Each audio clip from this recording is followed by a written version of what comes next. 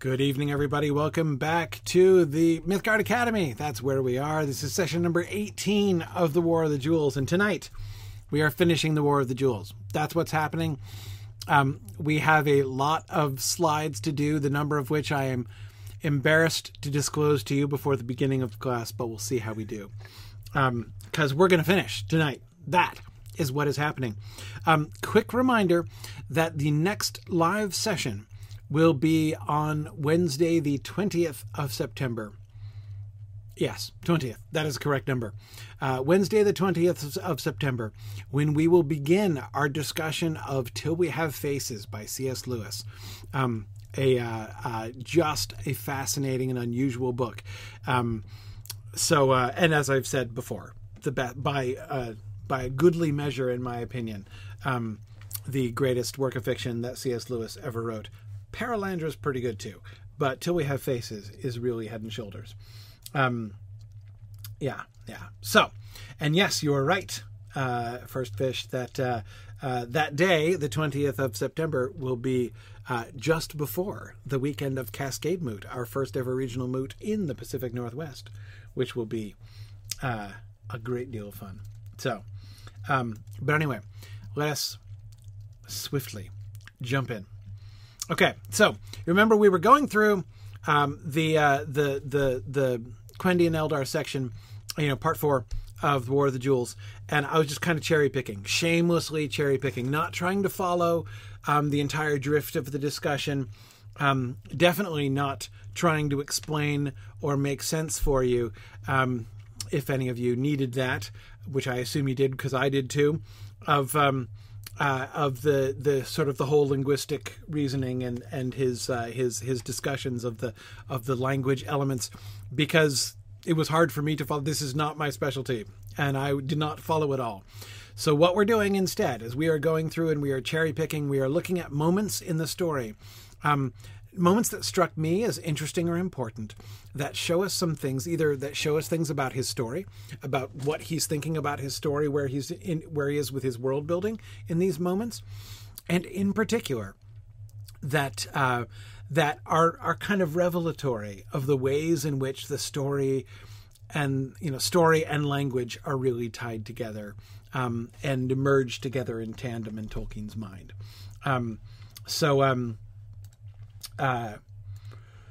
Anyway, so that is what we're going to be focusing on.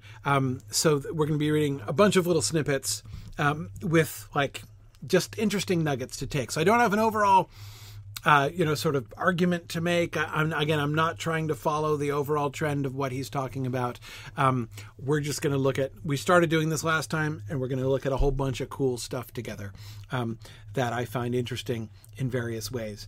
And of course, if I assume that if I also chose a few passages that show some interesting things about what Tolkien is thinking about the concept of the frame story of the Silmarillion at this time, that you wouldn't be surprised that I did that. So, okay, let us jump straight back in. Okay, so you'll remember all the stuff about the Avari, when we were looking at the words for the Avari and the words for those who left, and we were beginning to see how in the shift of the words that they used, in the assignment of words, and in the shift of words, we're beginning to see the narratives emerging, right? Remember how the root word of Avari is ab or abba, right? Which means no, right? To deny, to express unwillingness for something, to, state clearly that your will is set against that thing, right? Or even to try to prevent someone else from doing something that they want to do.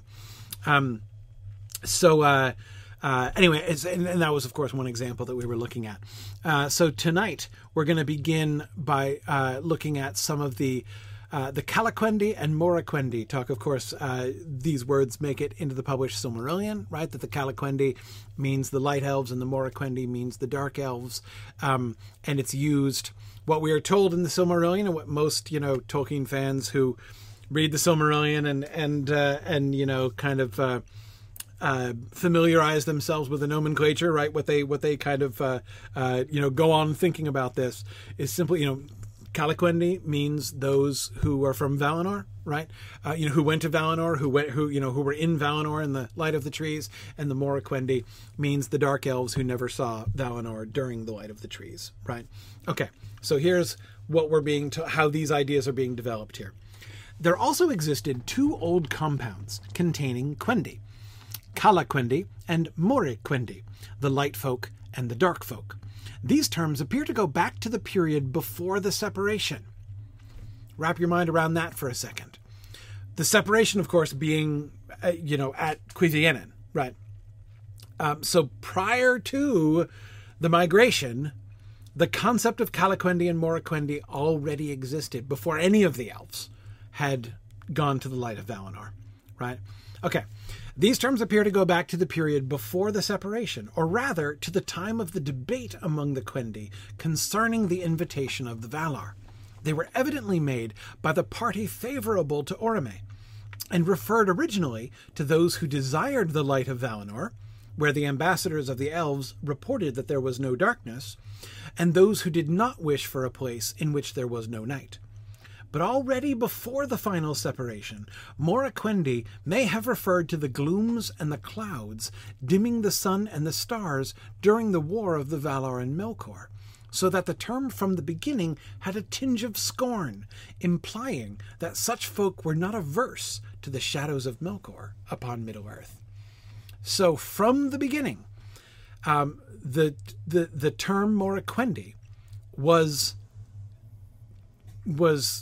throwing shade at it was a polemical word. It was a word used in debate to describe people who don't agree with us and don't think like us, right? We are favorable to Orome, right? The people who came up with these terms. We are favorable to Orome, and we've heard of the light of Valinor and we desire it.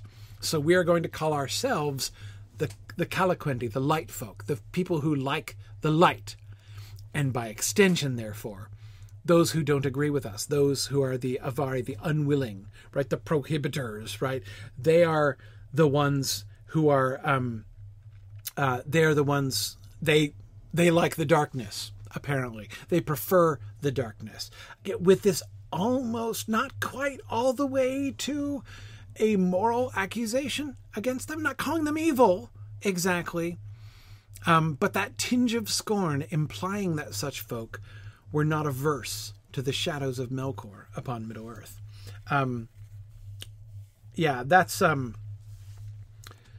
That's remarkable, right?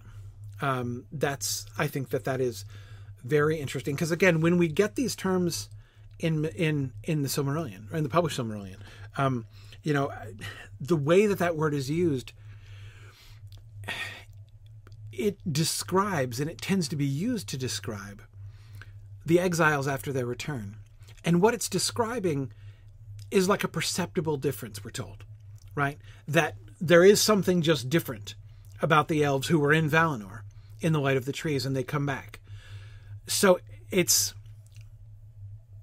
we're almost led to believe, and I'm being cautious here because I'm not remembering the wording of the passage, but I think that there are places where it's used where it's more than a little bit implied that the distinction between light elves and dark elves is something that was forced upon people by perceiving the differences, right? I mean, everyone could tell when the Noldor came back that there was something different, right?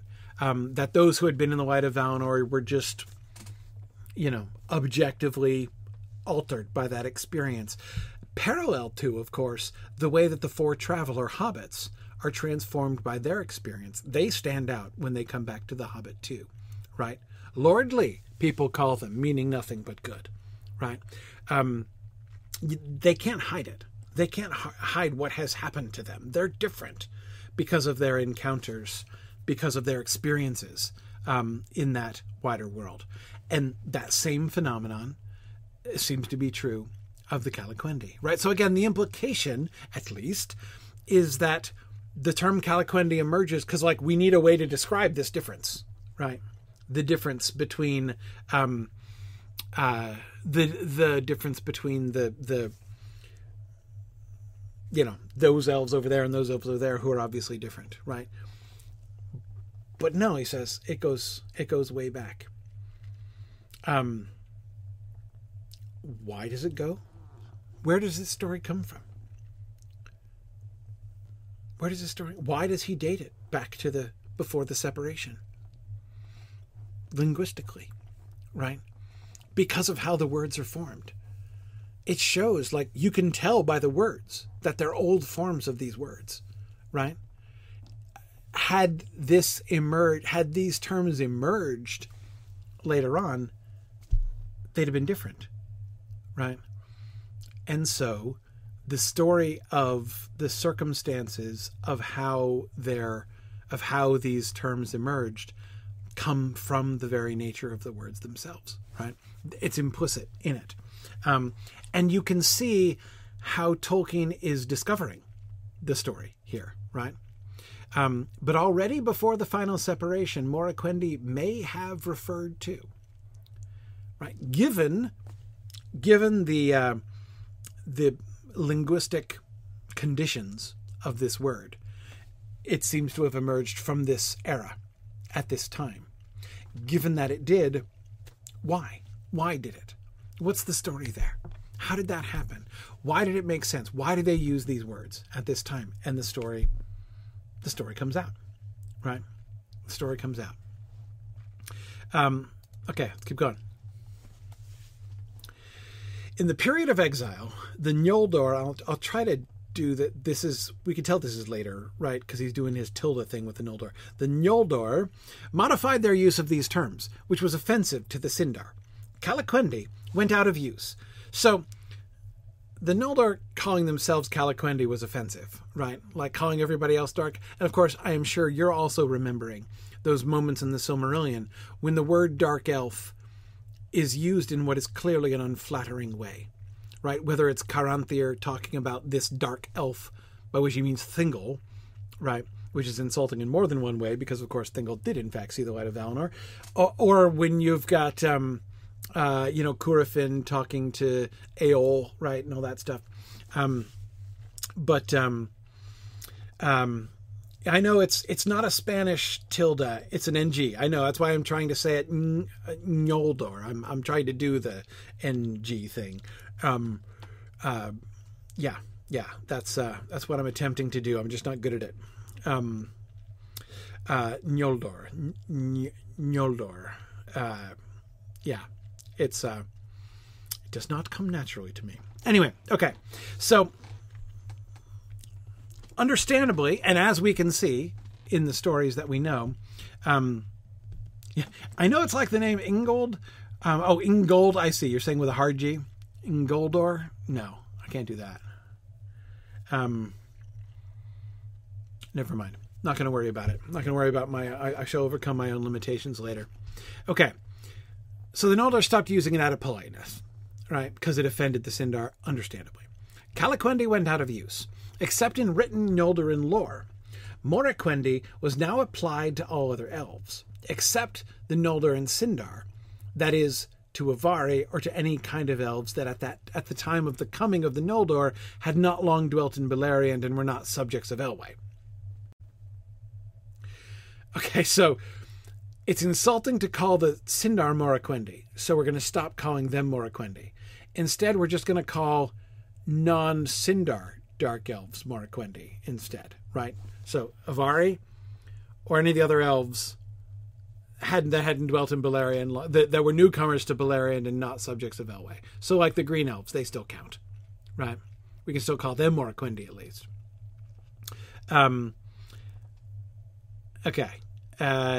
It was never applied, however, to any but elvish peoples. The old distinction, when made, was represented by the new terms Amanyar, those of Aman, and Uamanyar or Umanyar, those not of Aman, besides the longer forms Amaneldi and Umaneldi. So, once again, you may remember how Umanyar is a name that gets used in the Silmarillion, but it's like in a list of it's given as an alternative form, but we're not told why it's an alternative, like what the point of the alternative form is. It's in one of those passages which frankly make it difficult for a lot of modern people successfully to get through the Silmarillion. That is, those passages where he's just giving not only names, but lists of alternative names for things without very much context for the alternatives. And so it sounds like just like a memorization exercise and people get confused. Anyway, but now we can begin to see, why did the word Umanyar come into usage? It's a politically correct version of Calaquendi and Moraquendi. Light elves and dark elves, that's a pejorative distinction, right? It's an offensive pejorative distinction, potentially, right? So instead we go to the more neutral and purely descriptive, those of Aman and those not of Aman. Everyone can agree on that, right? Like the Sindar aren't going to be offended if you say they're not from Aman, because they're totally not, right? Yeah. And yes, Bjarnason, even the Elvish languages have the euphemism treadmill. Yeah, that's what we see. And that's one of the things that I find so interesting about this, right? We not only get the emergence of these different terms gives us an insight into an element of the social dynamics in Beleriand that isn't necessarily transparent in a lot of the published Silmarillion, right? Okay, here's another one. In the use of the exiles, Quenya naturally came to mean the language of the Noldor. So when the Noldor used the word Quenya, they meant their own language, developed in Aman, as distinct from other tongues, whether Elvish or not. But the Noldor did not forget its connection to the old word Quendi, and still regarded the name as implying Elvish, that is, the chief Elvish tongue, the noblest, and the one most nearly preserving the ancient character of Elvish speech. In other words, really, the Noldor always knew in their hearts that they were the ones who spoke real Elvish. And, not to offend anyone, but this sort of reminds me as an American what you sometimes hear English people say about American dialects, right? Anyway, yeah, this is, well, it's not exactly the King's Elvish, but right, it's something like that. Their Elvish is real Elvish, the original Elvish, the chief Elvish tongue, the noblest, the one most nearly preserving the ancient character of the Elvish speech. And it's, it is not, it's not that this is wrong. I mean, it's not wrong, right? I mean, yes, probably true. Probably true. Well, okay. Most nearly preserving the ancient character of Elvish speech? Probably. Does that mean it's the noblest Elvish speech? Well, maybe. Maybe, depends on your point of view. Is it the chief Elvish tongue? Well, definitely different opinions on that one, right? Yeah. So, it's, this shows us something not just about the language of the Noldor, but about their perspective on this, right? It's interesting. Bjarnason says that nowadays linguists violently reject the idea that conservatism is somehow better. Yes, apparently the Noldor would disagree with you on that point.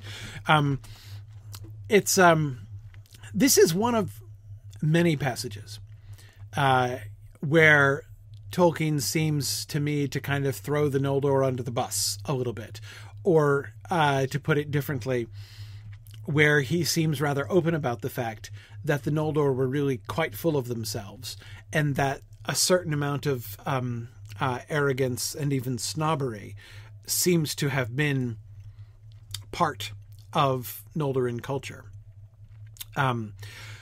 which is interesting to hear, right? It's interesting to hear that note coming in again and again throughout this, because, of course, most of the stories in the Silmarillion are told from the Noldor perspective. So we don't see it quite as much, right? Because we're seeing things through their eyes most of the time. It's not that you can't tell in places that it's, it's kind of... that's an issue, right? That's present, but it's interesting to see the way that he kind of keeps coming back to this here. Brick tells us there a distinction between the Quenya of the Noldor and the Vanyar at this point. Yes. And he talks about it a little bit. We'll get to a tiny touch of that, but again, I can't explain it, so I'm not going to try. Okay. Here's a longer passage, but more of the Calaquendi stuff. And this was really fascinating. So this is, now, so remember how the way that he tends to structure these things when he's talking about a particular root, or stem, he'll talk about the Quenya version, then he'll talk about the Sindarin version, or sometimes the Teleri version, right, of it. Because remember, when the Teleri leave Middle-earth and go to Valinor, they don't speak the same language as the their language departs from the Noldor, but it also departs from the other Teleri who stayed behind, right? So Sindarin, the language spoken by the people of Doriath and the language spoken by the people of Alqualande is not exactly the same anymore because they were separated for a really long time too. But anyway, okay, all right. This is in the Sindarin section of the Calaquendi Moraquendi, right? So we heard about Calaquendi and Moraquendi and Quenya, which told us some about the Noldor and the the euphemisms they began to use in order not to offend their nevertheless obviously inferior Sindar cousins, right? So here's what we get about the usage of those terms in Sindarin. Associated with these compounds were the two old words Kelbin, and Morbin. So that with the Calaquendi Moraquendi compounds are what he's talking about. So he talks about these two Sindarin words which were associated with Calaquendi and Moraquendi. So Kelbin and Morbin. On the formal relation of these to Quenya, Calaquendi, and Moraquendi, see a different page. They had no references to elves, except by accident of circumstances. So they're not intrinsic describing elves' words, except some, when occasionally they do, but that's not intrinsic to it. Kelbin retained what was, as has been said, probably its original meaning, all elves other than the Avari, and it included the Sindar. So the root origin of Kelbin and Morbin is, and you can see the Calaquendi, Moraquendi, you can see the Cal and Mor roots, right? So, the black folk, right? Morbin, right? It's all there. Okay. So, Kelbin and Morbin originally comes from the time of the separation, right? So the Avari are the Morbin, and everybody else who sets out on the journey are the Kelbin. Remember, these are Sindar words, so they include the Sindar in the Kelbin, in the Light Elves, right? The Light Elves includes everybody who sets off to go towards the light, and those who stay by. So we already have the root is the same, but its application is now different, right? Okay, Kelbin retained what was, as has been said, probably its original meaning. All elves other than the Avari, and it included the Sindar. It was, in fact, the equivalent, when one was needed, of the Quenya Eldar, Telerin Eloi. But it referred to elves only because no other people qualified for the title. Morbin was similarly an equivalent for Avari, but that it did not mean only dark elves is seen by its ready application to other incarnates when they later became known. So the term Morbin Morbin doesn't literally just mean dark elves. It means that this becomes down to us and them, right? When the us is everybody who set out on the journey, and the them are them who stay behind. Why? Because they're the only other thems that they know. When they meet other thems, right? When they meet other people who are not themselves, right? Other incarnates, when they meet humans, when they meet dwarves, they call them all Morbin. They're all them, right? They're all others. They're all strangers. Right, it's by its ready application to other incarnates when they later became known. By the Sindar, anyone dwelling outside Beleriand or entering their realm from outside was called a Morbin. The first people of this kind to be met were the Nandor, who entered East Beleriand over the passes of the mountains before the return of Morgoth. Soon after his return came the first invasions of his orcs from the north. Somewhat later, the Sindar became aware of Avari, who had crept in small and secret groups into Beleriand from the south. By the way, did you know that there were groups of Avari who lived in small and secret groups in Beleriand? Don't hear much about that in the Silmarillion, do you? Later came the men of the Three Houses, who were friendly, and later still men of other kinds. All these were at first recognized, every single one of them, were at first acquaintance called Morbin. But when the Nandor were recognized as kinsfolk of Lindarin origin and speech, as was still recognizable, they were received into the class of Kelbin. They became us instead of them, right? Okay, so the Green Elves they're connected with us. So now they're Kelbin, but everybody else is still Morbin. The men of the Three Houses were also soon removed from the class of Morbin. They were given their own name, Edain, and were seldom actually called Kelbin, but they were recognized as belonging to this class, which became practically equivalent to peoples in alliance in the war against Morgoth. Everybody who's on our side is Kelbin, everybody who's not on our side is Morbin. The Avari thus remained the chief examples of Morbin. Wait a second, I thought there were some in Beleriand. Are they fighting for Morgoth? What are you suggesting? Any individual Avar who joined with or was admitted among the Sindar, it rarely happened, became a Kalban. But the Avari in general remained secretive, hostile to the Eldar, and untrustworthy, and they dwelt in hidden places in the deeper woods or in caves. Morbin, as applied to them, is usually translated Dark Elves, partly because Morroquendi in the Quenya of the exiled Noldor usually referred to them. You see what he's done there? He's just retconned parts of the Silmarillion, right? If you hear references to the Dark Elves, the word that's probably being used is Morbin. It's being translated Dark Elves, though that's not literally what it means, because of it's the analog to Morroquendi, and Morroquendi more literally translates to Dark Elves. So Bjarnasonar, on the one hand, yes, Morbin does seem to apply to neutral people. If they're not with us, they're against us kind of thing, it seems, right? And yet there is that implication, right? But the Avari in general remain secretive, hostile to the Eldar, and untrustworthy. Again, notice where that story comes. It comes from this usage, right? This idea that the fact that this us versus them vocabulary first enters into, Quenya, back in the day, Morroquendi, Calaquendi, and then is retained in Sindarin, even after the Sindarin stay behind and become themselves technically Dark Elves in that they didn't go to Valinor, right? Nevertheless, this us versus them vocabulary, which has its roots in Calaquendi and Morroquendi, which has its roots in the polemical debates at Cuiviénen about whether to follow Orome or not, remains and becomes this really broadly applicable us versus them language. But the logical conclusion of that is that they see everybody as for us or against us, which implies a hostility on some level between the Sindar and the Avari, even if it doesn't amount to an actual implication that the Avari willingly joined and allied themselves with Morgoth, right? That's not implied. But we're in the neighborhood, right? I mean, they're not with us. They're against us.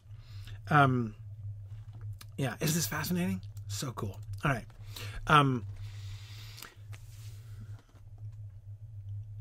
So Edil is the word that gets used generically for elves in Sindarin here. Thus they were thus in ordinary speech all Edil, that is, all the elves who live in Beleriand. But some belong to one region and some to another. They were Falathrim, from the seaboard of West Beleriand. That's a word we're familiar with from the published Silmarillion. Or Yathrim, from Doriath. That's a word we are not familiar with from the published Silmarillion. The land of the fence, or Yath. Or Mithrim, who had gone north from Beleriand, Mithrim, which is a name that we're familiar with from the published Silmarillion, but not applied this way, right? Or Mithrim, who had gone north from Beleriand and inhabited the regions about the Great Lake that afterwards bore their name. Why does that lake up in the north have a name that sounds like it's the name of a people? With the Thrym ending, right? Answer? Because it was the name of a people. The Mithrim.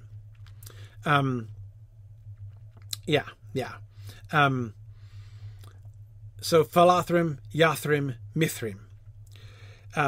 And this, I think, this seems to me to be an example of Tolkien, that sort of tendency to work out in more detail and make things more systematized and consistent as he moved forward. But yes, the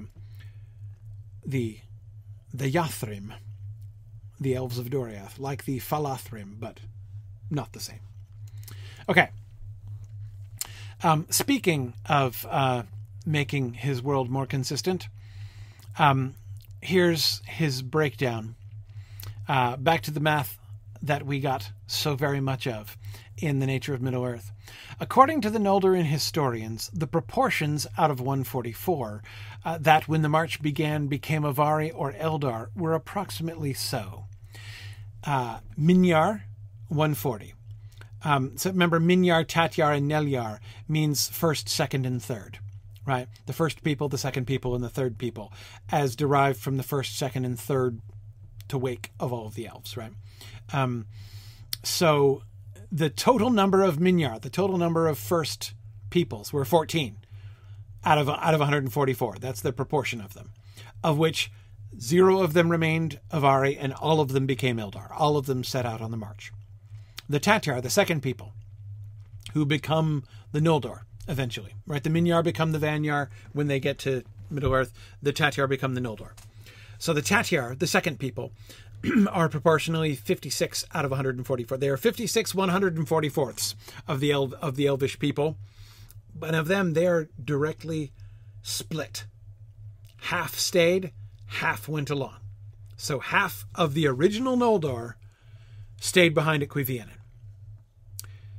Of the Nelyar, of the third people, exactly 74 144ths of all of the elvish people, which you will notice is just over half, right? With half of 144 being 72. So 74, just more than 50%. Like a bare majority of the elves were Nelyar, of the third people, who will eventually become many peoples, right? Of them, 28 stayed and 46 went. So the majority, almost a 2/3 majority of the third people set out on the march, whereas only half. So of the three groups, by percentage, the Noldor had the lowest participation in the migration from Cuiviénen of all of the peoples. By percentage, it was lowest, right? But of the people on the march, you have 14 144ths, first peoples, that's 100% of them. You have 28 144ths, which are Tatyar, second peoples, Noldor, and 46 144ths, which are Nelyar. And now of these, how are those 46 broken up, you ask? Glad you asked. Of those 46 Nelyar, 46 out of 144 Neldar who went, of every 46 Nelyar who set off on the journey, 20 made it to Valinor and 26 remained in Beleriand. So more than half, though not much more than half, stayed behind. And in the end, only 20 out of 74, so a little bit less than a third of the original third people ended up making it, ultimately, to Valinor. Bjarnasonar, I agree. That percentage, the idea that the Teleri of Valinor were that close to equaling in number, the Sindar, Nandor all put together, that surprised me too. That did not fit the mental picture I took from, all of my earliest readings of the Silmarillion, right? Like the picture I had in my head did not fit that. And I was also surprised by the 50% thing. Again, that too didn't fit my mental picture either. So I found those proportions really interesting. In the result, the Noldor were the largest clan of elves in Aman, while the elves that remained in Middle-earth, right? I mean, again, the proportions, 14, 28, 20, right? In the end, 14, of every 144 elves born, right? 14 were in Aman, were, 100% of them, but only 14 were Vanyar, 28 were Noldor, 20 were Teleri. In the result, the Noldor were the largest clan of elves in Aman, while the elves that remained in Middle-earth, the Morroquendi and the Quenya of Aman, outnumbered the Amanyar by the proportion of 82 to 62. So when you take the Sindar and Nandor, that's 26, and then you take all the Avari, which is another 56. So the Sindar and Nandor are 26, the Avari are 56. That means that the Avari are by far the largest single group of elves. If you take Vanyar, Noldor, Teleri of Aman, Sindar and Nandor put together, and Avari, the Avari outnumber everybody else by at least 2 to 1. That blew my mind a little bit, right? Again, I emerged from my early readings of the Silmarillion with the vague idea that the vast majority of elves went with Orome. Some stayed, right?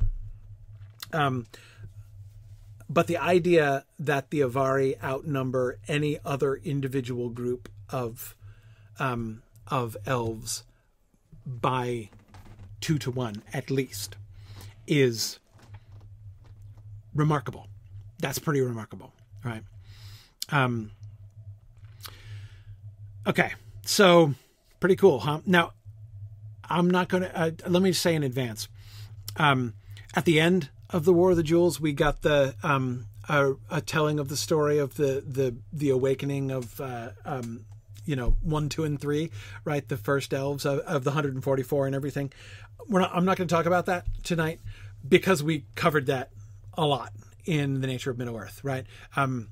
There we have Christopher kind of picking out that one bit out of all of this other stuff that was going on, and we got a lot of the other stuff, right, in The Nature of Middle-earth. So I'm not going to I'm not going to talk about we're not going to go over that story because we already talked about it.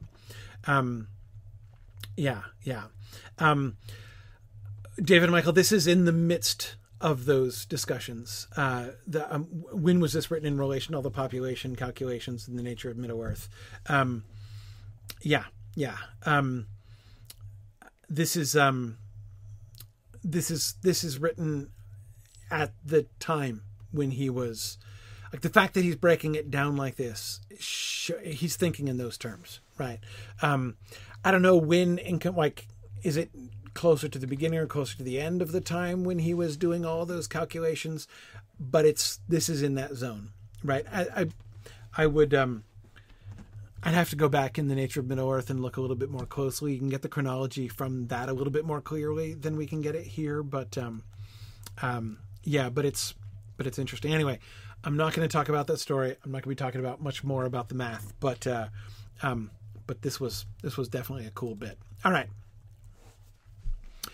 Here's let's take another pot shot at the Noldor here. This is talking about Sindarin.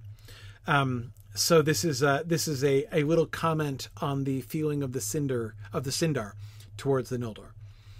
This ill feeling descended in part from the bitterness of the debate before the March of the Eldar began, and was no doubt later increased by the machinations of Morgoth. But it also throws some light upon the temperament of the Noldor in general, and of Feanor in particular. Indeed, the Teleri on their side asserted that most of the Noldor in Aman itself were in heart Avari, and returned to Middle-earth when they discovered their mistake. They needed room to quarrel in. Ouch! Oh, man. One thing that jumped, of all of the things said in this entire part of the book, the thing that jumped out to me most was the repetition of the phrase avari in heart, or in heart avari, right? Notice how most of the elves think of the rest of the elves as in heart avari, right? This is an accusation that comes up multiple times in multiple different directions, right? It's amazing. It's amazing. Hang on, I might be mistaken. I think maybe this isn't about the Sindar, this is about the Teleri. Yes, it's about the Teleri of Aman, right? Who have ill feeling. The kinslaying is involved, right, in the ill feeling that they have towards the Noldor. The characterization here, right? The Noldor are in heart avari. They return to Middle-earth. It's not just that they were light elves in heart and then changed their mind. They were fulfilling their destiny. They always really wanted to stay in Middle-earth. It was a mistake for them to have come in the first place, right?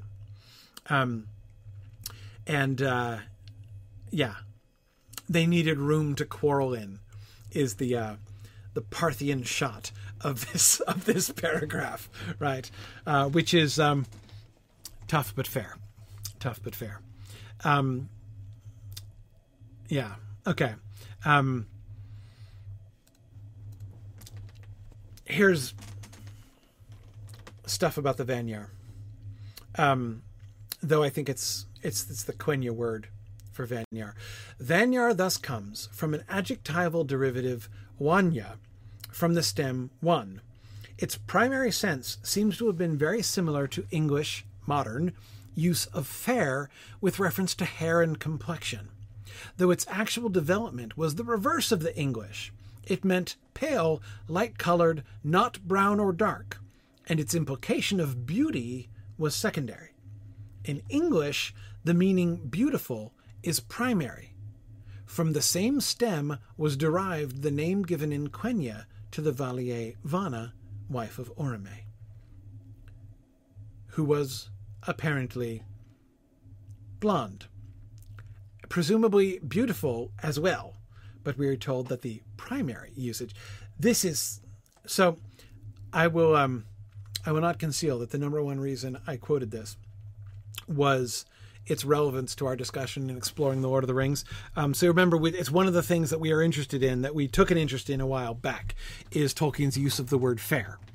And the question that we were trying to resolve in one or two cases of the use of that word was, what is the primary sense? It can mean both pale, light-colored, not brown or dark, and it can also mean beautiful. And in some cases, it can mean both. How are we to interpret it when it is used? Are we to understand it as being simply descriptive, pale, light-colored, or are we to see it as complementary, right? Beautiful. It is interesting that Tolkien asserts that in English, the meaning beautiful is primary. Beautiful is primary. So the word fair in English means light-colored. It doesn't mean beautiful because it means light-colored, and P.S. light-colored things and people are beautiful. It means light-colored because it means beautiful. And P.S. beautiful things are often pale and light-colored, I guess. What's the link there, Arthur? I don't know. Like linguistically, I don't know. I don't know how that it has these two associations. I mean, in English, that's clearly true. Why? How did it come that way? I don't know. But Tolkien's assertion is that the primary meaning of fair is beautiful in English, in modern English. So there you are. There you are.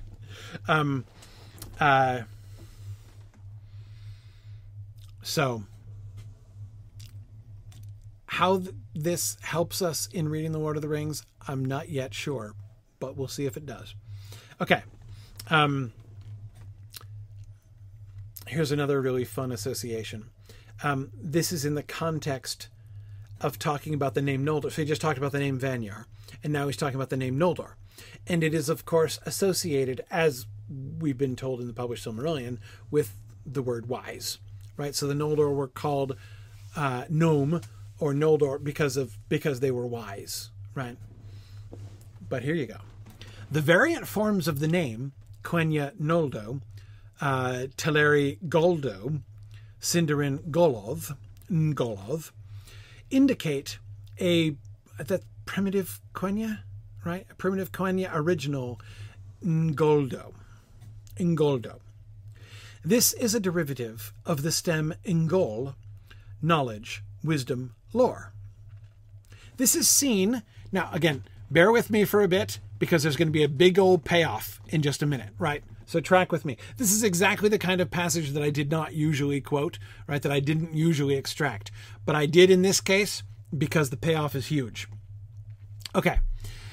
This is seen in Quenya Nyole, long study of any subject, lore, right? Learning, study. Or in Ingole, lore, Ingolmo, lore master. Okay. In Telerin, Gole and Gole had the same senses as in Quenya, that is, those sense of long study of any subject or of lore, but were used most often of the special lore possessed by the Noldor. So, in Quenya, they use these words, Nole, Ngole, to mean lore, study, in general, right? If you're studying a subject, you're getting a doctorate degree, right? You're participating in Nyole, right? Long study of a subject.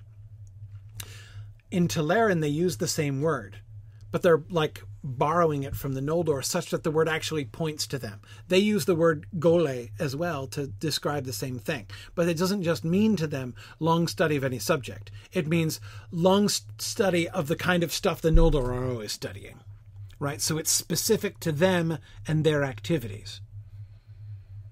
But now look at the next step.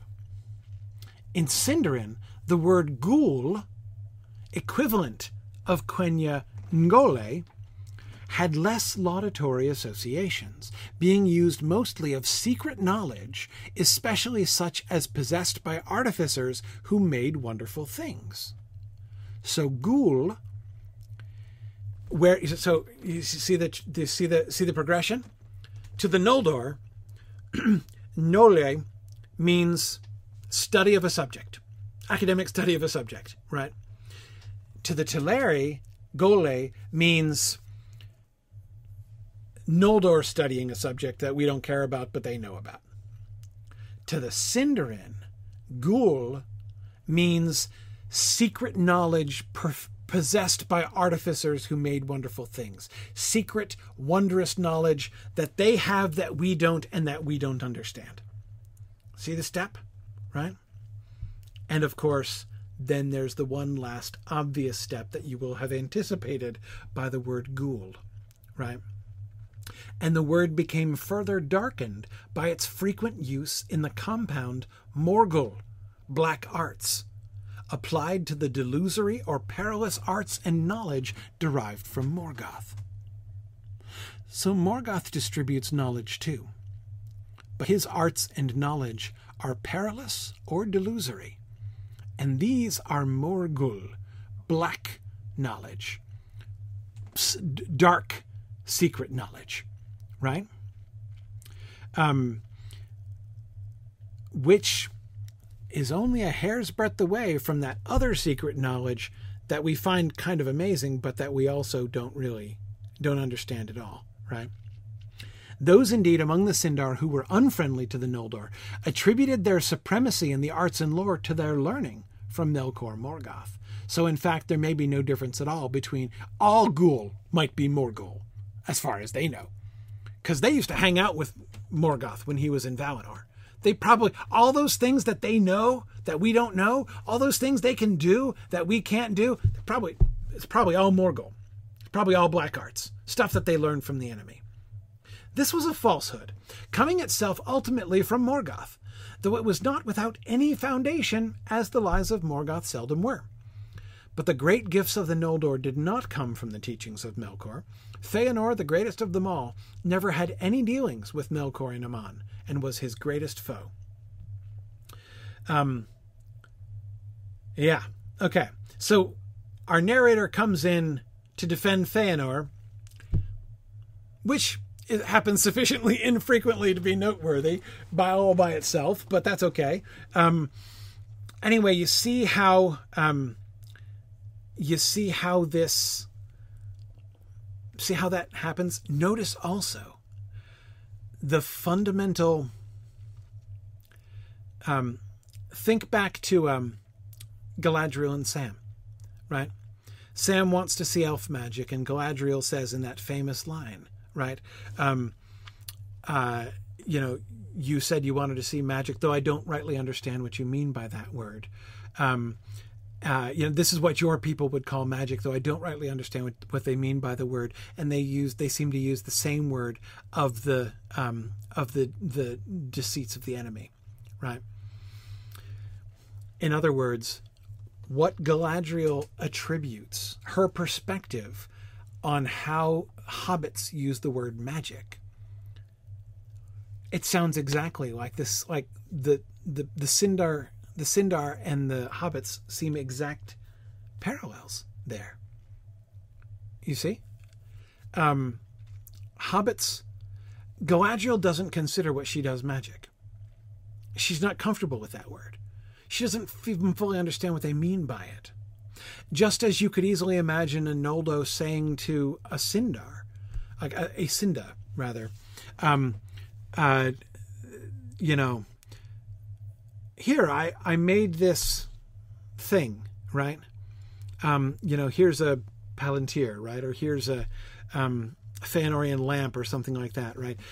This is what your people would call ghoul, though I don't rightly understand what they mean by that word. And they seem to use almost exactly the same word of the, delusory or perilous arts of the enemy, right? It's almost exactly parallel. That is really, really interesting to me. Anyway, so really, really fun stuff there. And the idea that again, if you don't get all of these, the sort of philological stuff that he's doing here, you would never be able to guess that the ghoul of Morgul, as in Minas Morgul and Morgul knife, is this essentially the same word as, Noldor, right? As like the Nold in Noldor, and that's really fascinating, right? So that is a really fun, eye-opening passage. Alyssa, that word in Old English that means craft with an undertone of searu. The word that in Old English means the craft with an undertone of magic, like Wayland smithying, I believe, like Searuman, is a wise, crafty person. Yeah, I think Searu is the word that you're thinking of there. That's where Saruman's name comes from. And that's also a wisdom word, right?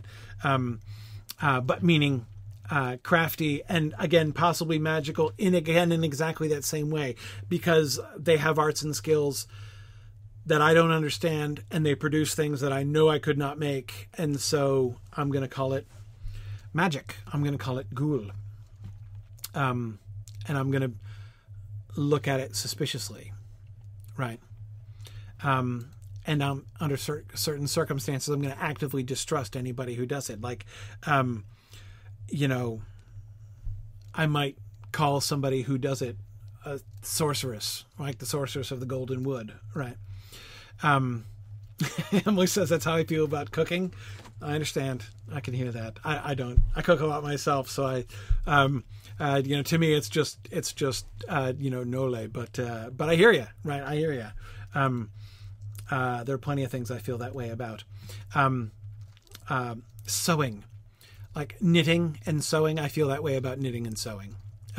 Anybody that is the thing that seems like magic to me. But anyway, okay. All right, let's keep going. On to humans. In Beleriand, Atan, plural Atani, was the name most used at first. But since for a long time the only men known to the Noldor and Sindar were those of the three houses of the Elf Friends, this name became specially associated with them, so that it was seldom in ordinary speech applied to other kinds of men that came later to Beleriand, or that were reported to be dwelling beyond the mountains. The Elf Friends were sometimes called by the lore masters Núnatani, Sindarin Dúnedain, Western men, a term made to match Dúnethil, which was a name for all the elves of Beleriand allied in the war. The original reference was to the west of Middle-earth, but the name Núnatani Dúnedain was later applied solely to the Númenóreans, descendants of the Atani, who removed to the far western isle of Númenóre. So two things going on here that are interesting, right? One, I didn't do the passage about the Dúnethil, but this was the distinction. It's another us versus them word, right? And follows a similar pattern. The Dúnethil, the Western elves, the West elves, are us, right? Those of us who are all fighting against Morgoth. Anybody else, they're not Dúnethil. Those are Morbin, right? Those are strangers. Those are outsiders. Those are dark elves. So originally, the word Dúnedain, men of the West, Núnatani, is made. It's made in imitation, right? They call themselves the Dúnethil, the elves of the West, meaning those who are joined. So the humans that join them in the war, they become Kelbin, right? Kelbin. They become us, right? And so therefore, but we're going to note the word Ethil means elf, so we're not gonna call them Ethil, but we are gonna call them Dune, right? Of the West, to show that they're like us. So this ultimately becomes sort of cemented in the Númenóreans, right? Descendants of the Atani who removed to the far western isle of Westerness, right, of Númenóre. So there's a sense in which the fact that the Númenóreans, the fact that Westerness is in the West, is almost an accident of history, if you see what I mean. Like, they were called Dúnedain before they went out there, right? They weren't called Dúnedain. So why are the Dúnedain called the Dúnedain? It's not because they're descendants of the Númenóreans. The Númenóreans themselves are called Dúnedain, are called men of the West, not because they happened to live on an island which was pretty darn far to the west. They were called that beforehand, right? They were called that because they were those of us in the west of Beleriand fighting the war against Morgoth. That kind of not only revision, but almost inversion, right? Where we're taught Dúnedain, right? When we first learn the word Dúnedain, right? When we learn it when we learn it as Frodo is being reminded of it in the House of Elrond, we're told explicitly that it means men of the West, with what seems an explicit implication, given that we're told that Bilbo tells us that Aragorn is called the Dúnedain, the man of the West, and of course we've just learned earlier on in that same chapter that Aragorn is a descendant of the old kings, right? Is of Númenor. But it turns out that's not what it means. Or it's not what it originally meant. So yeah, Bjarnason, exactly. The terms are narrowing over time. Yes, and JJ, it's right. Of the West is more of a spiritual alignment rather than a geographic descriptor. As I said, accident of history. I mean, it's like, why is Westerness called Westerness? Well, not just because it was by, cardinal direction really far in the West. Again, in a sense, that's an accident. Not literally an accident. There's a causal relationship there, right? That it went out towards Valinor. The geographical location of Valinor in the West is what underlies all of this, right? Anyway, I thought that was this is again super fun stuff. More fun stuff. Okay, the Sindar had long known the dwarves, and had entered into peaceful relations with them, though of trade and exchange of skills rather than of true friendship, before the coming of the exiles. The name in the plural that the dwarves gave to themselves was Khazad, and this the Sindar rendered as they might in the terms of their own speech, giving it the form Hathod, or changed to Hathaud, changed to Hathod, with an H. Hathadrim, was the name which they continued to use in actual intercourse with the dwarves, but among themselves they referred to the dwarves usually as the Naugrim, the stunted folk. Okay, so the elves called the dwarves, among themselves they referred to the dwarves as Naugrim, the stunted folk. But as all of the elves, I believe, could agree that that's rude and might offend the dwarves, they don't call them Naugrim to their face. To their face, they call them Hathod, or the Hathadrim. And we see that is a neutral word to describe them because it is derived, it's importing directly as they can. They're borrowing the word Khazad, the dwarves' own name for themselves. And of course, this also enables us to understand what is the Elvish name, the old Elvish name for Khazad-dûm before it was called Moria, right? It's called Khazad-dûm by the dwarves. It's called the Dwarodelf, in Westron, and in Sindarin, it's called Hathadrond. Right now, I came across that word long before I understood this link, right? But of course, if you didn't know, you should have known, right? Whenever Tolkien gives multiple names for something like that, they're almost always translations of each other, right? Khazad-dûm, the delvings of the dwarves, Dwarodelf, which is the literal English translation, plural dwarf, and place where they dig, right? Big dig of the dwarves. Khazad-dûm, Dwarodelf. And so, of course, Hathadrond is exactly the same thing. It just means Dwarodelf in Sindarin, with Hathod being the name of the dwarves. Dwarf dig, exactly. On the petty dwarves, okay. The Eldar did not at first recognize these as incarnates, for they seldom caught sight of them in clear light. They only became aware of their existence, indeed, when they attacked the Eldar by stealth at night, or if they caught them alone in wild places.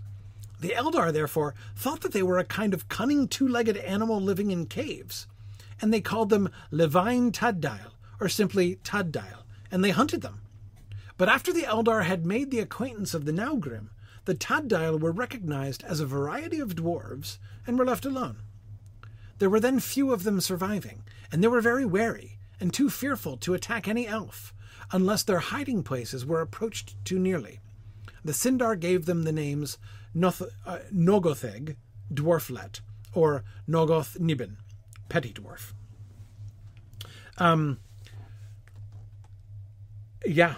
Pretty awkward. David Michael. I completely agree. This is an expanded version. We get a reference to this in the published Silmarillion, and this is expanded from that, right? Tolkien's not backing down from this idea. He is not afraid. This is the optics here are bad, right? When the Eldar arrived in Beleriand, there were indigenous peoples who objected to their presence. And the Eldar responded by hunting them down like beasts and almost exterminating them, right? I mean, the optics are bad, right? I think Tolkien's perfectly aware of how bad the optics are here. I don't think he's done this. I don't think this is a defense. I don't think this is an apologia for the elves. It's an explanation. How did they come to make that mistake? Well, remember, they had never met other incarnates at this point, so they didn't know that there were other rational creatures. Certainly not like this, right? And yet, Tolkien is he's not only leaving this disgraceful moment, at the very least tragic, if not actively shameful,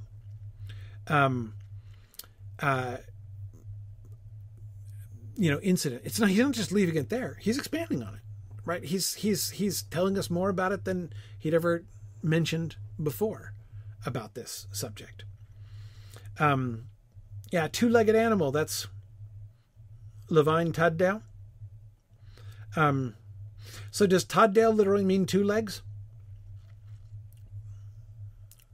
So like they called them bipeds is what they named them. The bipeds. Okay. Yeah. Right. Levine is, literally, yes. Taddale is biped. Yeah. Now again, as soon as they realized their mistake, they stopped. Well, that's good, right? Glad to hear that, at least, right? Glad to hear that they stopped, that they don't hunt them like beasts anymore. Oh, wait, now I'm quoting Hanbury Han, because apparently this happened again, right, with the Druidine later on.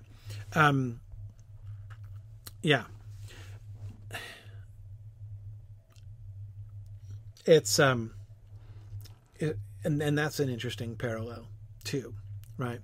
I don't want to read too far into that, but the same dynamic is clearly present there. More on the petty dwarves. The great dwarves despised the petty dwarves, who were, it is said, descendants of dwarves who had left or been driven out from the communities, that is, the dwarf holds, being deformed or undersized, or slothful and rebellious. But they still acknowledged their kinship and resented any injuries done to them. Indeed, it was one of their grievances against the Eldar that they had hunted and slain their lesser kin, who had settled in Beleriand before the elves came there. This grievance was set aside when treaties were made between the dwarves and the Sindar, in consideration of the plea that the petty dwarves had never declared themselves to the Eldar, nor presented any claims to land or habitations, but had at once attacked the newcomers in darkness and ambush. But the grievance still smoldered, as was later seen in the case of Mime, the only petty dwarf who played a memorable part in the annals of Beleriand.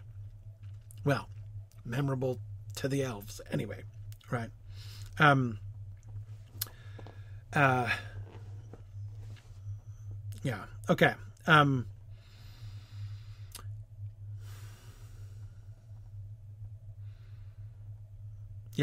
Okay. So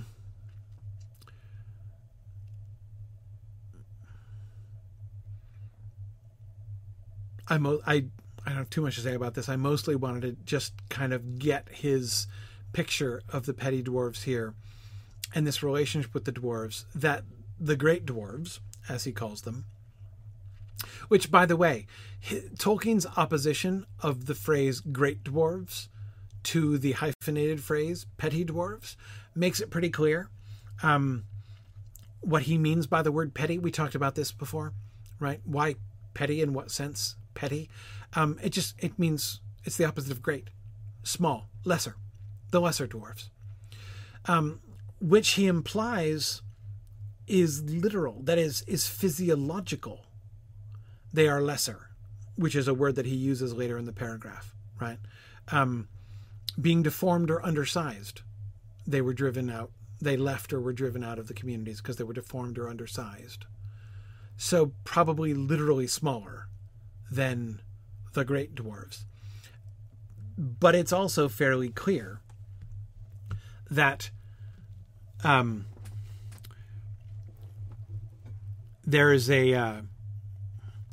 there's clearly a dimension of value here in those adjectives, great and petty, as are being used here. It doesn't just mean big and small in some kind of neutral sense.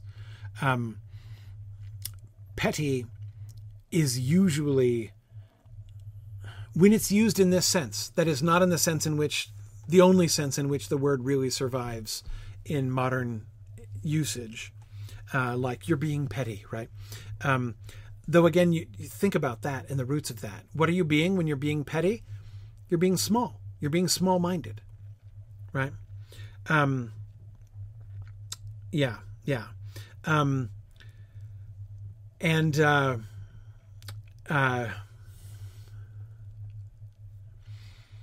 But in any case, like things like a petty king, right? We talked about this before. A petty king. It just means a king of a tiny little kingdom. But there is like a petty king doesn't just have a smaller realm. Like they're of much lesser importance than other great kings, right? Of large realms. So again, it doesn't only mean small. It certainly has the sense of, it isn't necessarily an insult, but there's a value dynamic to those words.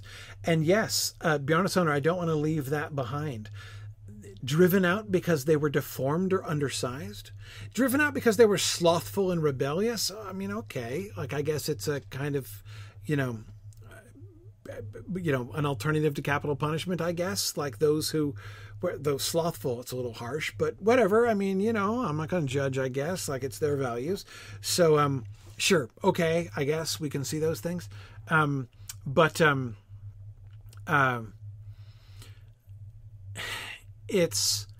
deformed and undersized, right?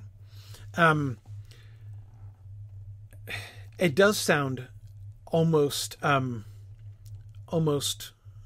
eugenic, right?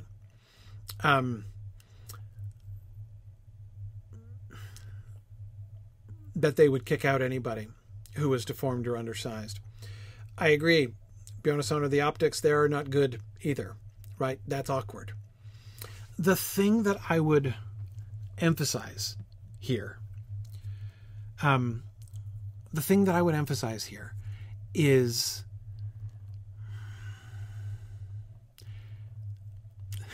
sometimes people will talk about Tolkien and Tolkien's world. The whole, like, it's all black and white, no shades of gray thing. As if, like, all the elves are the greatest thing ever, right? And the Noldor are the greatest of the elves, right? And and the Dwarves, they're all heroic, right? I mean, like, people will say things will say silly things like this, that, Tolkien did not have a nuance, that, he doesn't have a nuanced view of these things. That's obviously ridiculous to anyone who's read the stories. But notice how even in his world building here, he's not creating a nostalgic, like, romantic history for his peoples. He's including really awkward bits, right? These are not good looks. I don't think that Tolkien thought these were good looks. That the Sindar hunted the petty dwarves. That the dwarves exiled people for being deformed or undersized, right? You're too short, right? So we're banishing you from the kingdom. I mean, yikes. From the community, more importantly, which seems like a dwarvish word in that context. That's, I think it's meant to look sketchy. He's including lots of sketchy bits here. Just as we get these sketchy bits, even the fact, like even this division, even the Moraquendi Calaquendi thing, even the like polemics of the debates at Cuivienen is not a good look, right? That they have all of these problems. Yeah, Scott, I totally agree. He's certainly not whitewashing any of these folks. We're getting all of this. There's ugly stuff here. And I certainly do not think that Tolkien doesn't think this stuff is ugly. Like it's just not Tolkien endorsing these practices. Any more than he's endorsing the kinslaying or even endorsing the arrogance of the Noldor, right? Again, I certainly do not think that he is endorsing this stuff or there's any reason for us to believe that he is endorsing them. That's the point, I think. That's one of the things that's interesting about the world that he's building here. Okay. Let's talk about the orcs. In the lore of the Blessed Realm, the Quenya Urco naturally seldom occurs, except in tales of the ancient days and the March.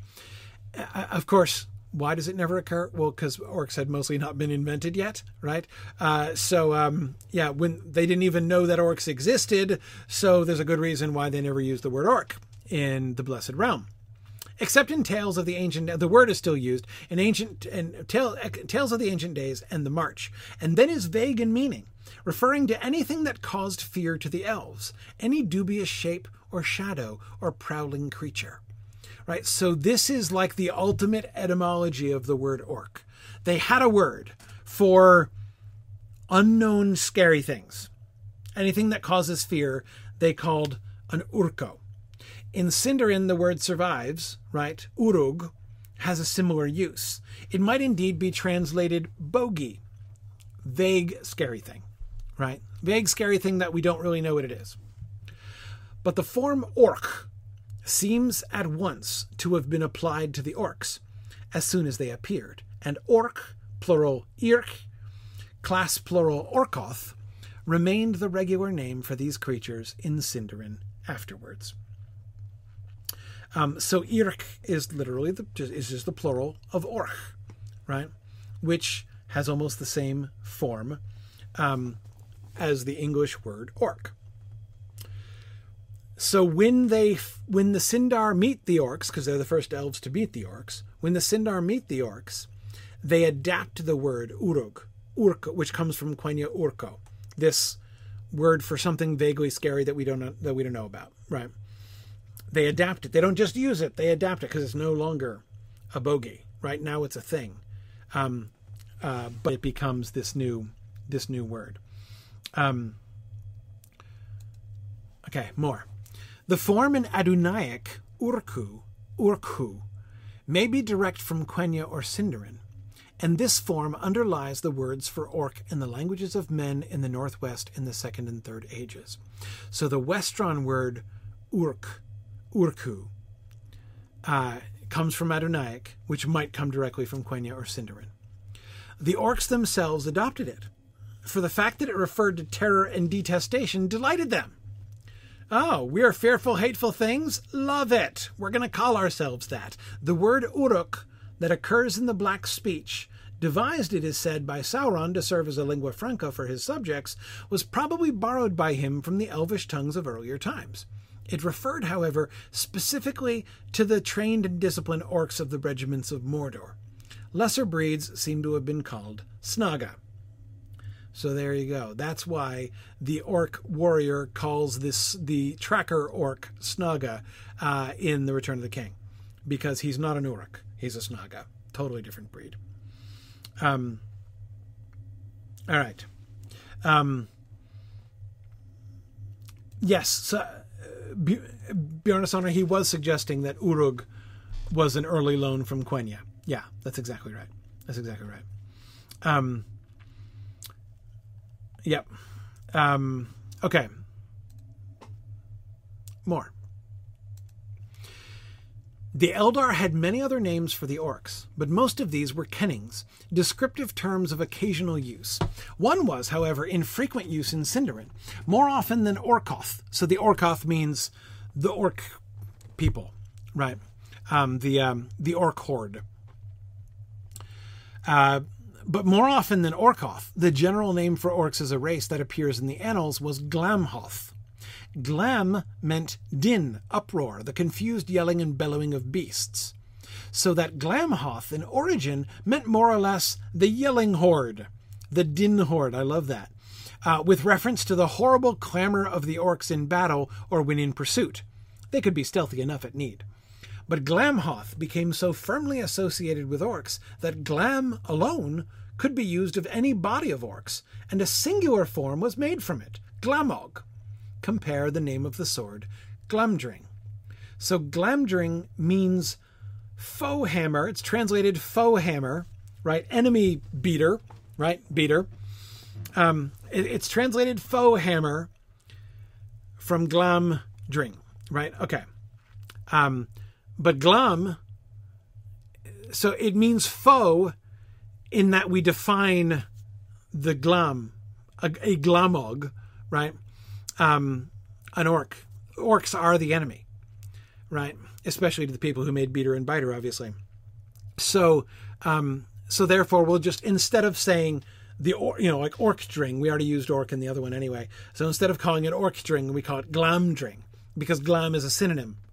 It means enemy, it means foe, it means orc, right? But of course, literally, it means din. It's literally the din hammer, right? You beat noise with Glamdring, right? That sort of chain of associations is pretty funny. You named your last D&D character Glamhoth. That's a pretty good name. Yeah. Yeah. Okay. Note, he says at the end of this, Tolkien not being able to, now he wants to connect it to English. Watch how this works. I love this. The word used in translation of Quenya Urko, Sindarin Orc, is orc. That is the English word orc. But that is because of the similarity of the ancient English word orc, evil spirit or bogey, to the Elvish words. There is possibly no connection between them. The English word is now generally supposed to be derived from Latin orcus, which means death, or the god of death. Okay.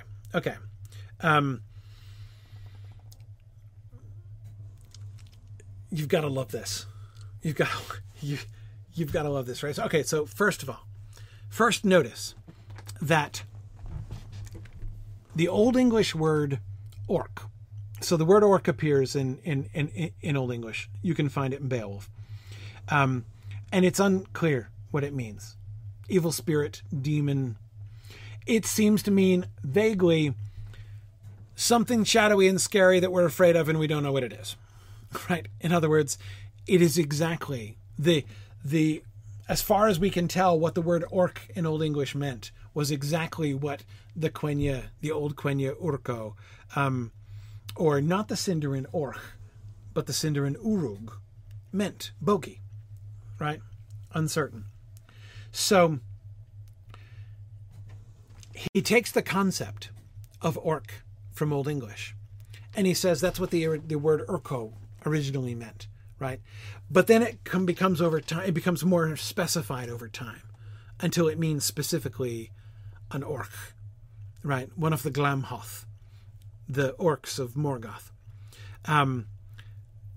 So that's why he chooses to use the English word orc, the Anglo-Saxon word orc, right? The Old English word orc.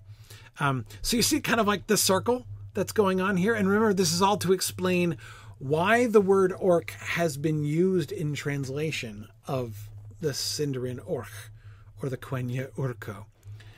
This is not an explanation of why he chose that English word to describe these creatures that he made up, right? Nor is it an explanation of why the Quenya word Urko or the Sindarin word Orc look so similar to the Old English word orc, which means evil spirit or bogey, right? It's anyway, like, again, you see how he's flipped it, right? How he's flipped it around. And the thing is, like, you can't be sure. you can't be sure exactly which direction it actually went in his mind. Is it possible that the concept of the Quenya and Sindarin words emerged in his mind independently, came from other roots and derivations, and was independent of the Old English word orc?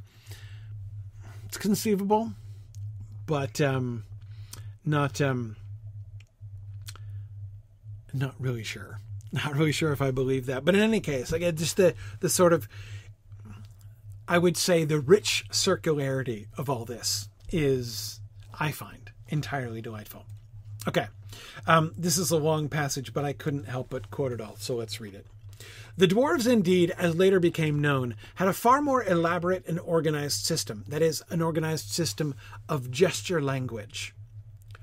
Elves had set gestures that communicated things. Remember, we got more about this in The Nature of Middle-earth too. We did not get this, however. The dwarves, indeed, as later became known, had a far more elaborate and organized system.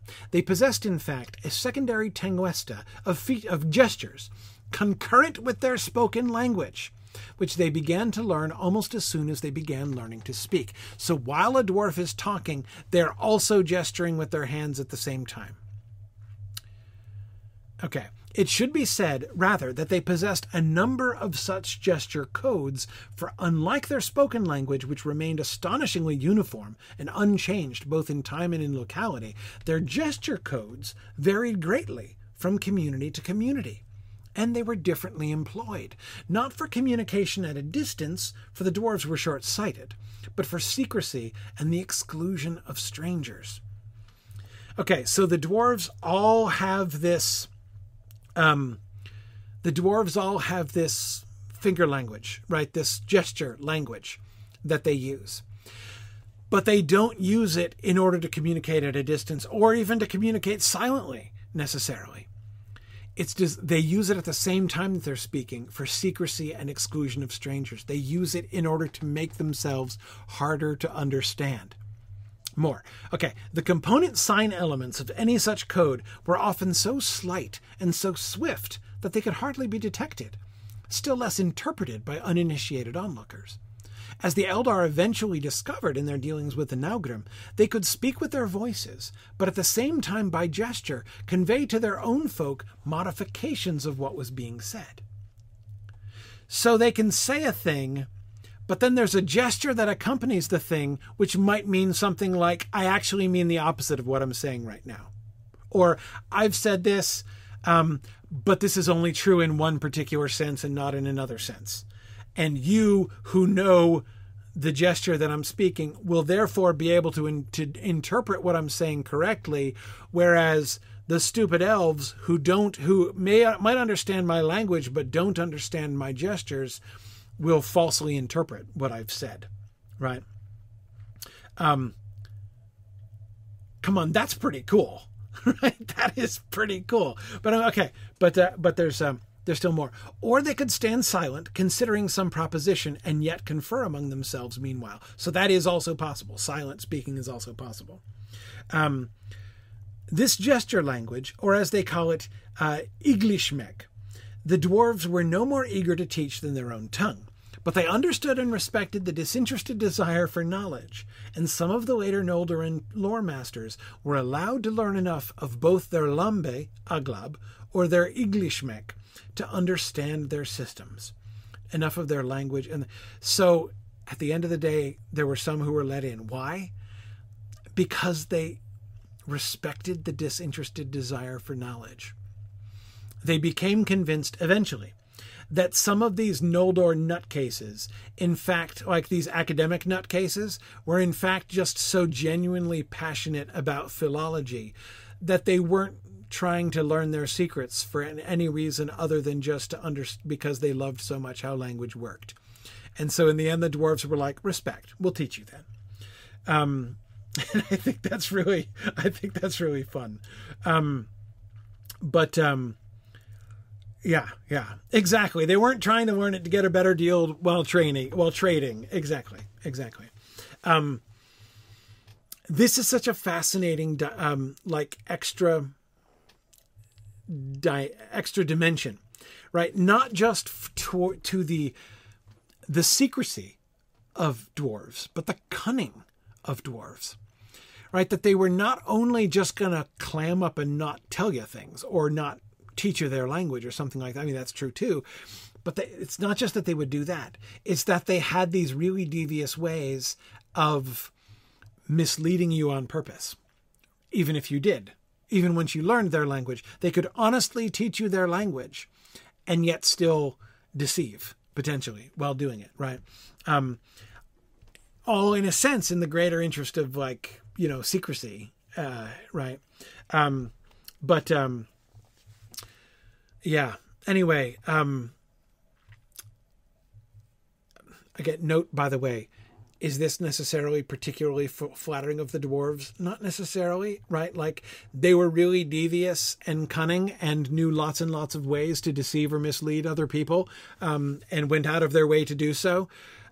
That's not an awesome look, honestly, in and of itself. But again, that's what is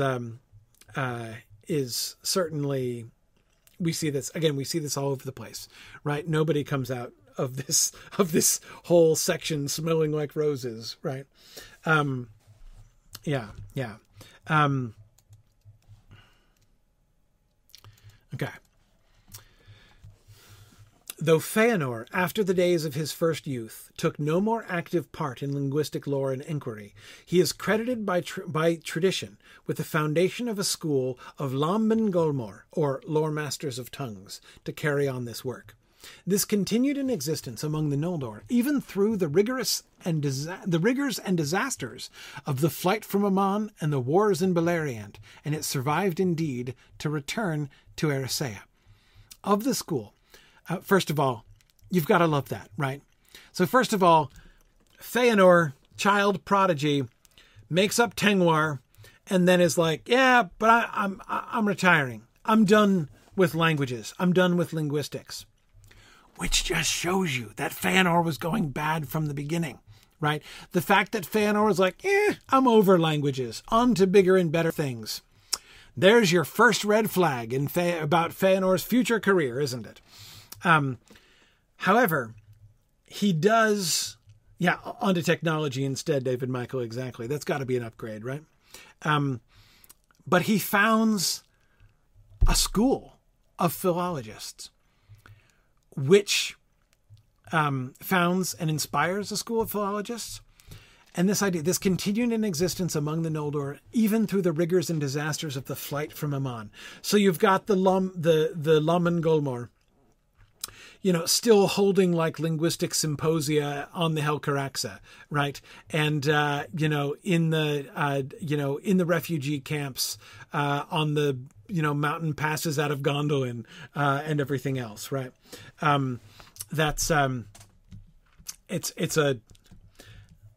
There's a certain, the kind of purity of this as an imaginative kind of escape for Tolkien, right? There's a kind of this is like a second cousin to a self-insertion passage, almost, right? For Tolkien. Fascinating. Okay. Of the school, the most eminent member after the founder was, or still is, Pengaloth, an elf of mixed Sindarin and Noldoran ancestry, born in Nevrast, who lived in Gondolin from its foundation. He wrote both in Sindarin and in Quenya. He was one of the survivors of the destruction of Gondolin, from which he rescued a few ancient writings, and some of his own copies, compilations, and commentaries. It is due to this, and to his prodigious memory, that much of the knowledge of the elder days was preserved. Here's our frame, right? As Tolkien continues to elaborate his world building and think all of these things through, he is not forgetting his frame. The character of Pengalod, or Pengalod, as he was called earlier, is becoming more and not less refined, right? The this path of the survival of the tales, right? That the published Silmarillion ultimately comes from the writings of Pengalod, is clearly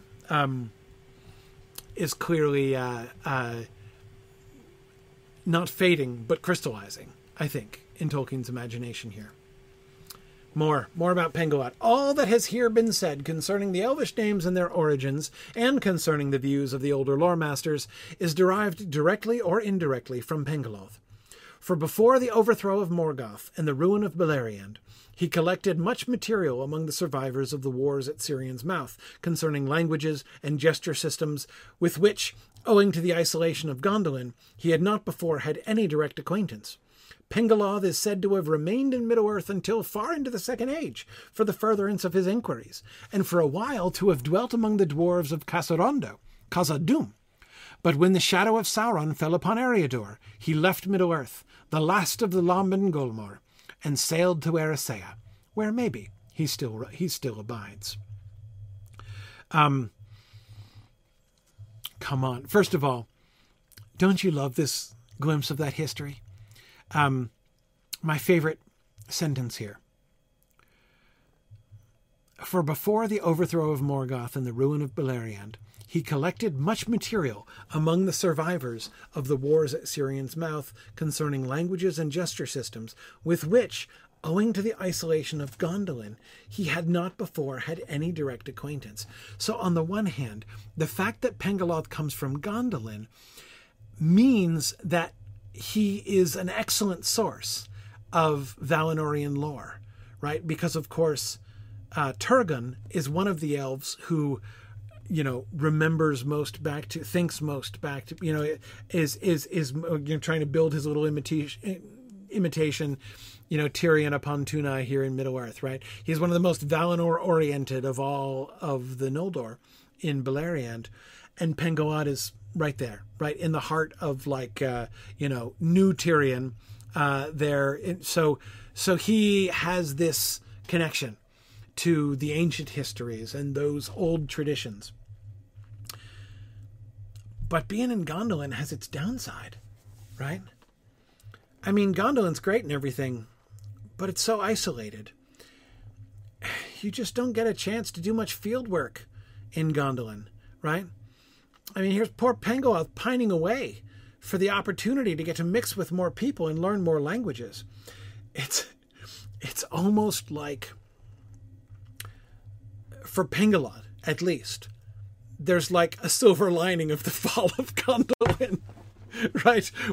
The fall of Gondolin is like nothing but a tragedy most of the time. But Pengalod can see the bright side, right? The silver lining of the fall of Gondolin is that he ends up in the mouth of Sirion, where there are not only non-Gondolindrim, there's everyone, right? Remnants of the elves from every part of Beleriand who have mingled with lots of different people in all of the years that he's been in Gondolin. Oh my goodness, he can learn so much just there in the camp, right? Without having to go too far. This is so much fun. Yeah, men there too. Absolutely. Yeah. There were humans also, right? So this image of Pengalod scurrying around, the havens of Valar and stuff, frantically, or at least fervidly, interviewing, person after person and getting all of this stuff. I mean, it's just, like I said, Pengalod is, it's not exactly a self-insertion on Tolkien's part, but it's like a second cousin. It's like his fantasy self-insertion, right? If there's a person that Tolkien likes to imagine himself being, if there's a fantasy projection of himself into Middle-earth history, it's totally Pengalod, right? Yeah. This is for sure who he would cosplay as, Scott. Yeah, I agree. That's exactly right. Yep. Yep. Yeah. Yeah. Okay. Last notes, and we don't have much more on this. I'm not going to go too deep into this. Is the note that, so you may remember that there were times when Tolkien was toying with the idea that the Valar had no language at all. That they had no language, they just communicated telepathically with each other until they met the elves. And then the elves were speaking, they invented language first. And then the Eldar adopted their language, so that the original language of the elves was the proto-language of the world. He toyed with that idea. But you'll notice that here he has decided to the contrary. He has decided that Valoran is a thing, right? The Valar have a language, and they had a language before they met the elves. Why did they have a language before they met the elves? Well, this tells you something important about Tolkien's view of language. Why? Do you remember Tolkien's answer to the question? Why would the Valar have made a language for themselves before they met the elves? Before they met incarnates that they had to communicate with, who couldn't just communicate with them telepathically completely as they could, right? Why would they invent a language? Because they had bodies, is Tolkien's answer. That if you have a physical body, Tolkien considers it a natural, an inescapable expression of being incarnate, that you're going to develop language and use language. That no one can be an incarnate and not use language. Like it's part of the package. It's part of the package. And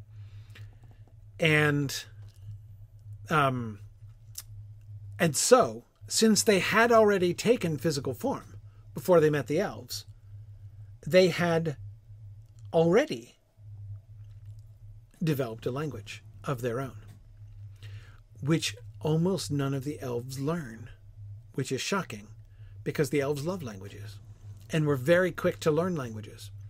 But very few of the elves could speak even halting Valoran, we're told.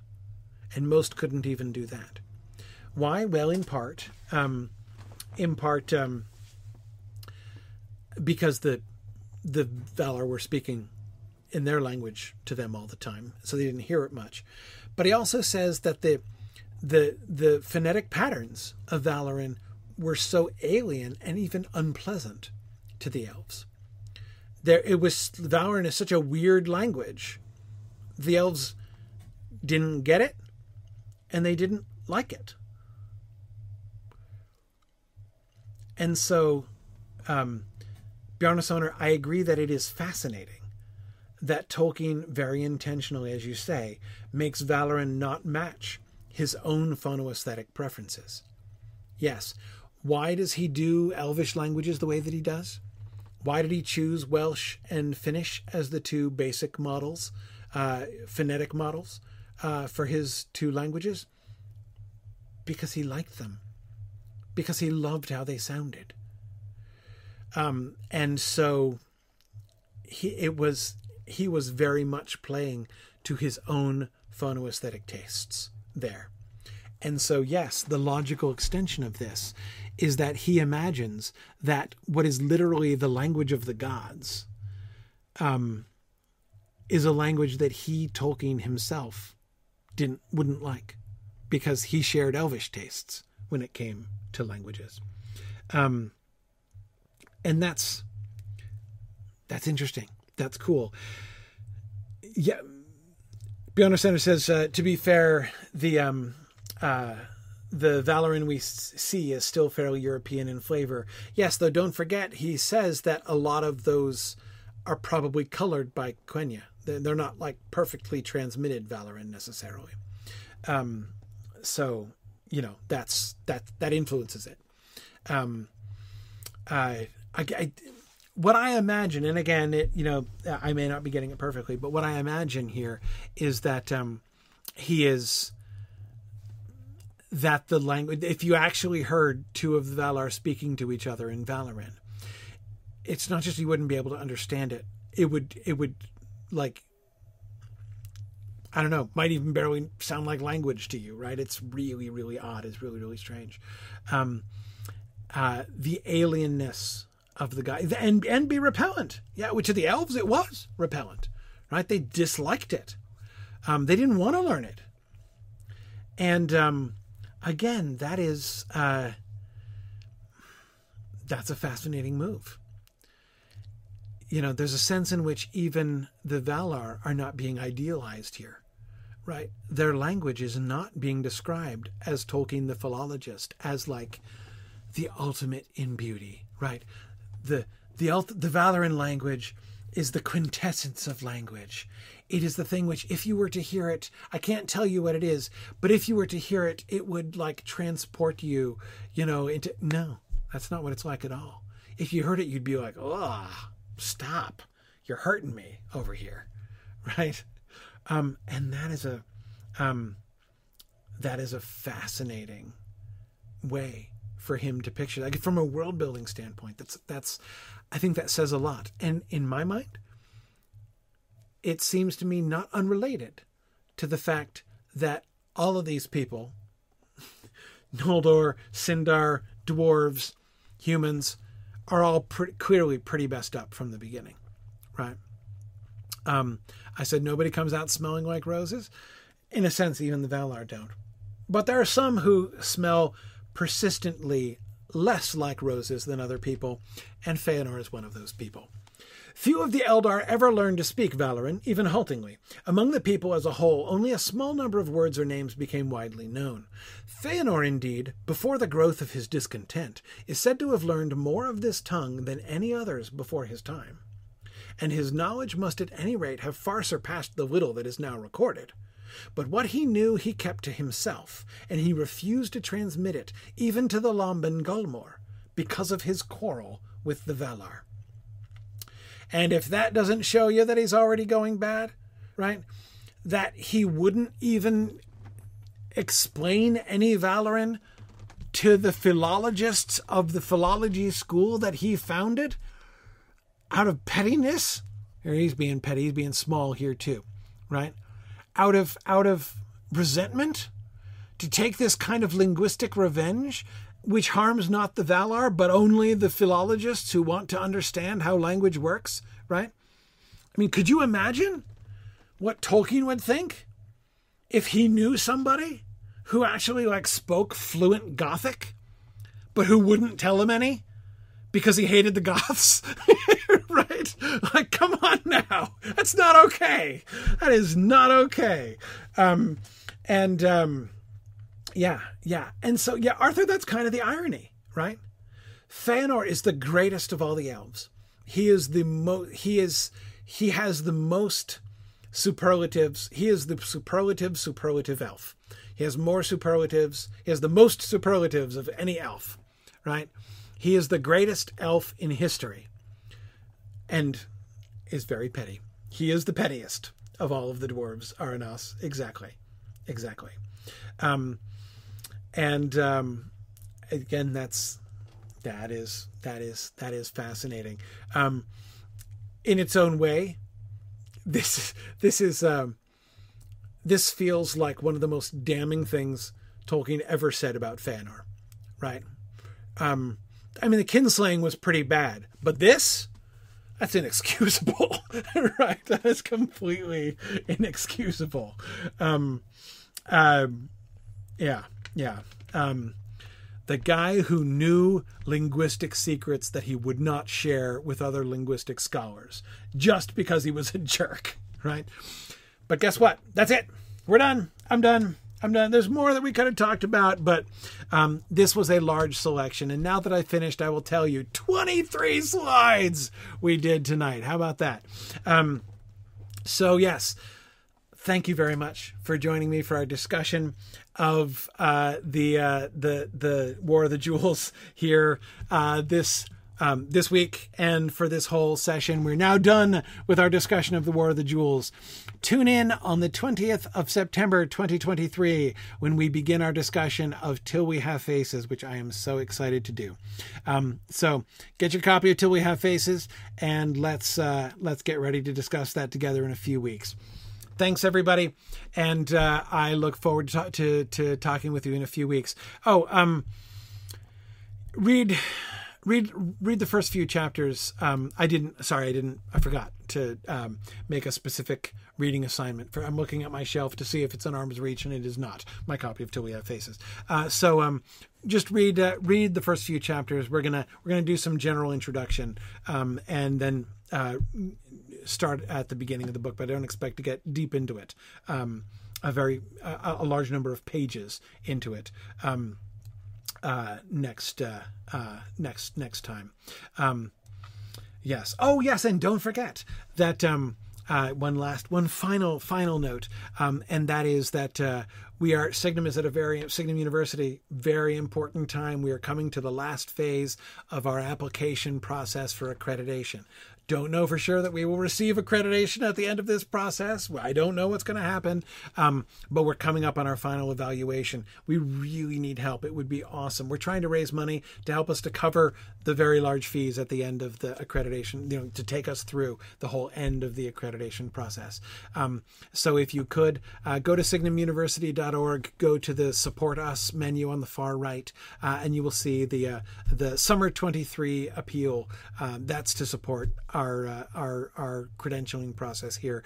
You can make a donation in either that or the regular donate page. But if you can help out, we'd really appreciate it. Many thanks to the generous folks who have already helped and supported us. So thanks very much. And I will see you guys in a few weeks. Bye now.